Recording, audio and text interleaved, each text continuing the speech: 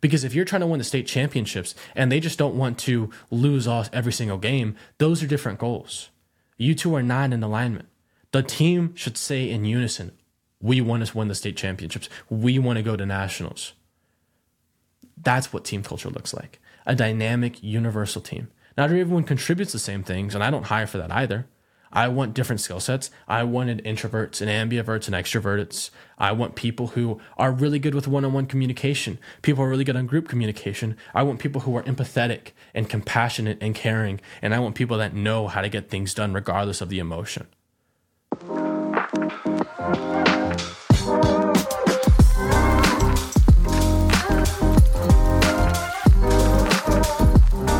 You're listening to The Isaac Velez Show, a podcast that inspires high performers to reach new heights and be better than their best.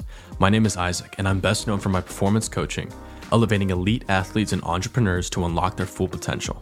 On this podcast, I sit down and share vulnerable stories on my journey, lessons that I've learned, and I bring on high performers as guests to unlock new insights and share authentic conversations about what winning really looks like. Let's dive into today's episode. Welcome everyone to today's episode on the Isaac Velez Show. Today we're going to be talking about your first 5 key hires. Now, this is going to be a culmination of some of my experience within my own business. This is going to be some of my experience hiring for a different company as a wellness director. This is also going to be some experience from my personal mentor and coach, from 2 of them who tell me about some of the stuff that they do, just depending on scale, because sometimes these things are more needed at scale. I've had more people in the past. I've had less people in the past. I've had different cycles. So it's really just about what do I think are the best key hires. Now, to preface this is going to be for mostly online service-based businesses. I will give some advice if you're a brick and mortar. I will give some advice if you're in the e-commerce space. However, I am more well-versed in the industry that I'm currently in, as well as my mentors are more in the service industry as well. So to start out, when it comes to hiring people, when it comes to choosing who you want to have on your team, the most important thing that I have found, and this is coming from the wellness director perspective, because I've hired over about 55 employees over the course of the past couple of years that have worked under me. And I've learned a couple different things about, why they want to work for me, why they come back and stuff like that. And what I found is, and this is also backed by a research study, meaning and alignment of values is one of the most important things that you can have with a team. People need to find the work that they do meaningful, which means they need to see an impact. They need to be able to see that they're contributing and they're making a change. So an exercise that I love to do when I run my new hires, in that position of the wellness director, is I would love to take 2 days in training. And this is just strictly team training. And I don't want to talk about the job at all. Nothing about responsibilities, nothing about what the job entails.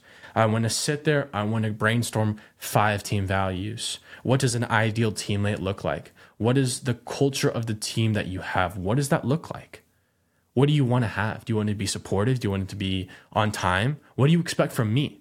What do I have to do for you to be happy? And so we would sit there, go through the entire day, have food, talk, go different places, play a couple games, whatever it was, because to me, that team needed to work like a machine together. And I was not above the team. I was part of the team. There's a difference between the captain and the players, but they all play on the same team. We're all looking to win. We're all looking to do things. And so that's the mentality you have to go. You're on a team. You are on a team, and people need to feel that way. So if you're hiring people, do they want to be a part of your team? Do they see where the team is trying to go? Because if you're trying to win the state championships and they just don't want to lose every single game, those are different goals. You two are not in alignment. The team should say in unison, we want to win the state championships. We want to go to nationals. That's what team culture looks like. A dynamic, universal team. Not everyone contributes the same things, and I don't hire for that either.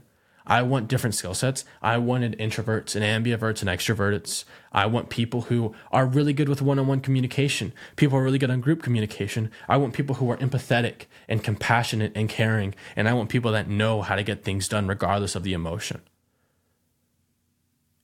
People think about being well-balanced, and balance is good. Sure. You can't always be balanced when you're ambitious, but balance in the long run is a good thing. But don't hire someone because of balance. Hire someone because they contribute to a well-balanced team. You want the team to be well-balanced. You don't need everyone else to be well-balanced. You can have killers in one area, but they're not great in another area. And then you can have killers in that area that these guys are weak in, but are not strong in the areas that these guys are strong in. And that makes the team well-balanced. But enough about me. So I recommend this pretty much for everybody, and it can look different, but I would say hire a chief of staff, whether that's in person or whether you get a VA, which is a virtual assistant or executive assistant, hire chief of staff. So chief of staff is going to be, the highest leverage hire that a founder or entrepreneur can make. And so this is typically contractors, so 1099s. And this is going to be, someone that's highly organized. They're going to be your first line of defense. They're going to be organizing your task list. They're going to be able to see kind of what's coming up for you. And what's going to happen is it's going to help protect your time and help you manage what the team needs to do. This takes off the grunt work and the tasks that need to get done on a repetitive basis, the repetitive tasks, and it outsources it to someone else who is able to handle those things for you, so you can make sure you're focusing on the high income activities or the high skilled or high experienced activities that the team needs. And so chief of staff is great. I'm gonna be honest with you. It's some people call it executive assistants. Chief of staff to me is really what I like about it. But just having it in whatever capacity, whether it's really just having a number two, but a number two in a way that it's not like creative number two, but it's I need these things done, and they're super adept at handling those repetitive tasks and being able to make sure your time is freed up. So for first 5 key hires, I'd say chief of staff. Any business can use that. Absolutely. The second one for me is going to be the editor. If you're online and you have a social presence, which I think almost every business should be at this point in time, having an editor, whether that's long form, short form, or both, is super, super important. Absolutely think it's crucial. My editor was one of my first hires just because I needed the content. So having an editor, someone that can edit the stuff for you, is absolutely crucial. So I would say the second hire for me is a content editor. If you're brick and mortar, this probably isn't as needed as you, or as for me. So that's kind of a grain of salt. And we'll talk about some alternatives. So I would say chief of staff, editor. The next 3 hires, it depends. In my business, that's a setter for third hire. It's a closer for the next hire. And then it's a client success manager. So in the online professional service business industry, those are the ones I have. I've had setters in the past. I currently don't use a setter because we changed a lot of the coaching elements of what we do in our business. And so while we're doing all this stuff, it just wasn't effective in that transitional period. So we don't have any setters at the moment. So for example, I've had setters, don't have any currently. The closers, I've never hired a closer. I currently do the closing now myself. But the one thing I will say is that we weren't taking calls before. It was just through the website that we were taking clients. And now we do take calls because we want to see where people are at, just trying to see how we can help you guys as best as possible. So we do take calls now. I handle the closing. So if you're interested in coaching, click the links down below. We'll be on the call. And if you're not interested in coaching, hop on the call. We can talk about stuff. Just kidding. Don't do that. But what I am going to say is incredibly important is sales and acquisitions are going to feed the business. And sales and acquisitions come through a framework, which I'll get into in a second because I think you guys will find this super valuable. And it's called the LTV pipeline is what I call it, the lifetime value pipeline. And it's basically a couple different funnels.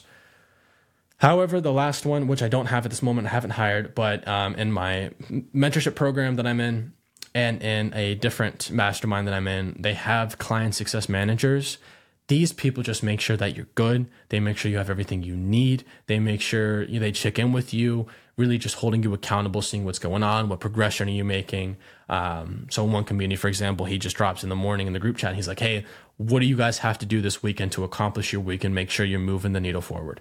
And that's just a nice check-in that it's great to have a manager like that because the retention rate of those kinds of communities is going to up because people feel valued and supported. So for online service industries like what I do with the coaching, I think those are the most important 5 key hires. I would say if you're doing any contract work, meaning any agencies, the only ones I personally would think about would be Videographer, photographers, if you have someone in the area and you need to record content, or accountants. You could have someone like a bookkeeper on retainer, or you could have someone do your taxes. Those would be people that I would definitely not bring in-house at first, but they're definitely useful to have. Now, let's take this on a different perspective. Let's say brick and mortar. So you're in retail, department stores, you have a restaurant, whatever it is, you're business owner for a brick and mortar. I would still have a chief of staff, someone that can handle things and take things off your plate. That's very skilled and adept and quick. Super, super important. Secondly, I would just make sure I have, someone that's super reliable in the customer service department or the member service department.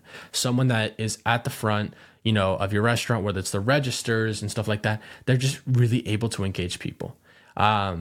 Like just having someone that can manage that, almost being like a client manager, almost like a member manager, just being kind of that manager on duty for you, but also able to work the counters. It kind of depends on the size of the place. But again, if it's your first 5, a manager / customer facing person, very friendly, very sociable. That's super important to me. So the chief of staff, your manager, is the first 2. And then, to be honest with you, whatever your business needs, some people need, people working in the back end, like stocking. You might need stockers. You might need pickers that moves things around. People that organize, so sort of like a housekeep, janitor service role. So again, it kind of also depends what your business needs. Brick and mortar can change because you have restaurants, you have cleaning businesses, you have lawn care businesses, you have all types of businesses. But I would honestly say universally, the chief of staff and someone that has the capacity to be a manager who's very good with client-facing, customer-facing people, a very good customer support representative, I would say is the big 2 for any single business out there. Now, when it comes to e-commerce, I would definitely maybe consider someone tech savvy, because what's going to happen is when you're taking order volume online at that capacity, you're taking all these products getting shipped out, you want to make sure the fulfillment cycle is good.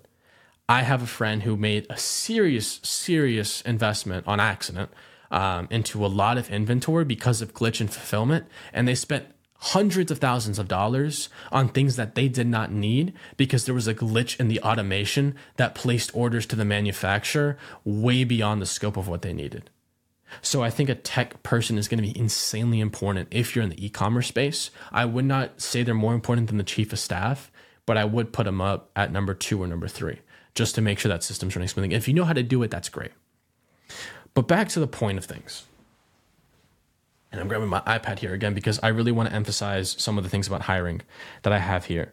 And that is, you want to make sure that everything is moving the needle. And so for me, it's, what is the task that's happening? What kind of energy is going to be consumed in these tasks? Like, is it draining? Is it, motivating? Like, workouts for me give me energy.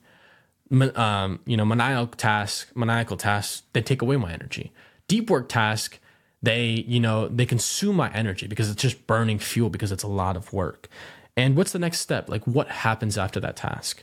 So it's interesting because I'm in a transitional period for my own business. I always used reminders for my stuff. So I used the Eisenhower Power Matrix. So I called it the 4Ds of decision is what I renamed it to for myself. And it's do, delegate, decide, and delete. At this point, as I'm bringing on more team members, I'm switching over to Asana, which is a project manager, which I've heard great things about, started by, I think, a former, UI designer at some big company. So far, it's been great. I actually just started today as I'm recording this. I'm very excited about it. But the thing about it is that just having a system for to-do list, and it's called, I like this from someone that I follow on Instagram and LinkedIn. His name's Matt Gray, and he talks about the automate, eliminate, and delegate system. So it's like, what can you automate? That's the first thing. And then it's like, well, what things do you really not need? And that's eliminating. And then if you can't automate, if you can't eliminate it, well, then you got to delete it. Or sorry, you got to delegate it. You have to hand it off to someone else that's able to do that. And so those are the things I'm going to talk about for the first 5 hires. That's the system. So I hope this is all helpful. The last thing I will say to you guys for today is just going to be, make sure that you bring people that are aligned with your culture. Spend more money on the premium versions of Indeed or, Fiverr and Upwork for 1099 contractors, and really get people that want to be there. They don't got to show up with a smile every day on their face because, there's some days that just suck for us. But they got to find the work meaningful. They got to be able to move the needle forward, and they got to be a team player. Will Guidara on Unreasonable Hospitality talks about the Felixes of the world. They're basically superstars, but they're super egotistical, and they actually make the team worse because it's always about them. Even if you find a great person who's great at their job, if they're egotistical, if they're draining team culture, never sacrifice culture for a person. You always want to make sure that the culture is protected. Because when you got people dragging it down, when you got negative and pessimistic energy, you have to get that out. You have to get that out. You have to protect the positivity at all costs. Because if not, the entire business will suffer. I'm super, super excited for you guys to start seeing the interview series roll out. We have our initial interview run. We are going to be bringing on guest after guest. As of this moment, you guys just saw one go live with Grayson Lupas. Great. He's actually one of my coaches. Great guy doing great things in the business space. Highly recommend you guys go watch that episode. Go listen to it on Apple Podcasts or Spotify. I have 2 more that have been recorded at this moment, and we have 3 more on the books coming up within the next 2 weeks. I'm going to try to keep pumping these out. Hopefully we'll be able to get there till May. Just coordinating with some folks right now, but I'm super excited. These interviews are going to give you these great conversations that give you the insights you need. But until next time, Veni Vidi Vici, I came, I saw, I conquered.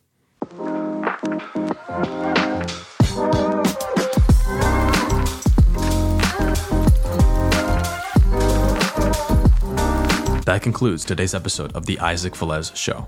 If you gained any value from today, we'd be grateful if you share the episode and leave a review on Apple Podcasts or Spotify. If you were looking to get more involved with us, visit our website, www.isaacantoniavelez.com, and follow us on Instagram for daily content. See you in the next episode.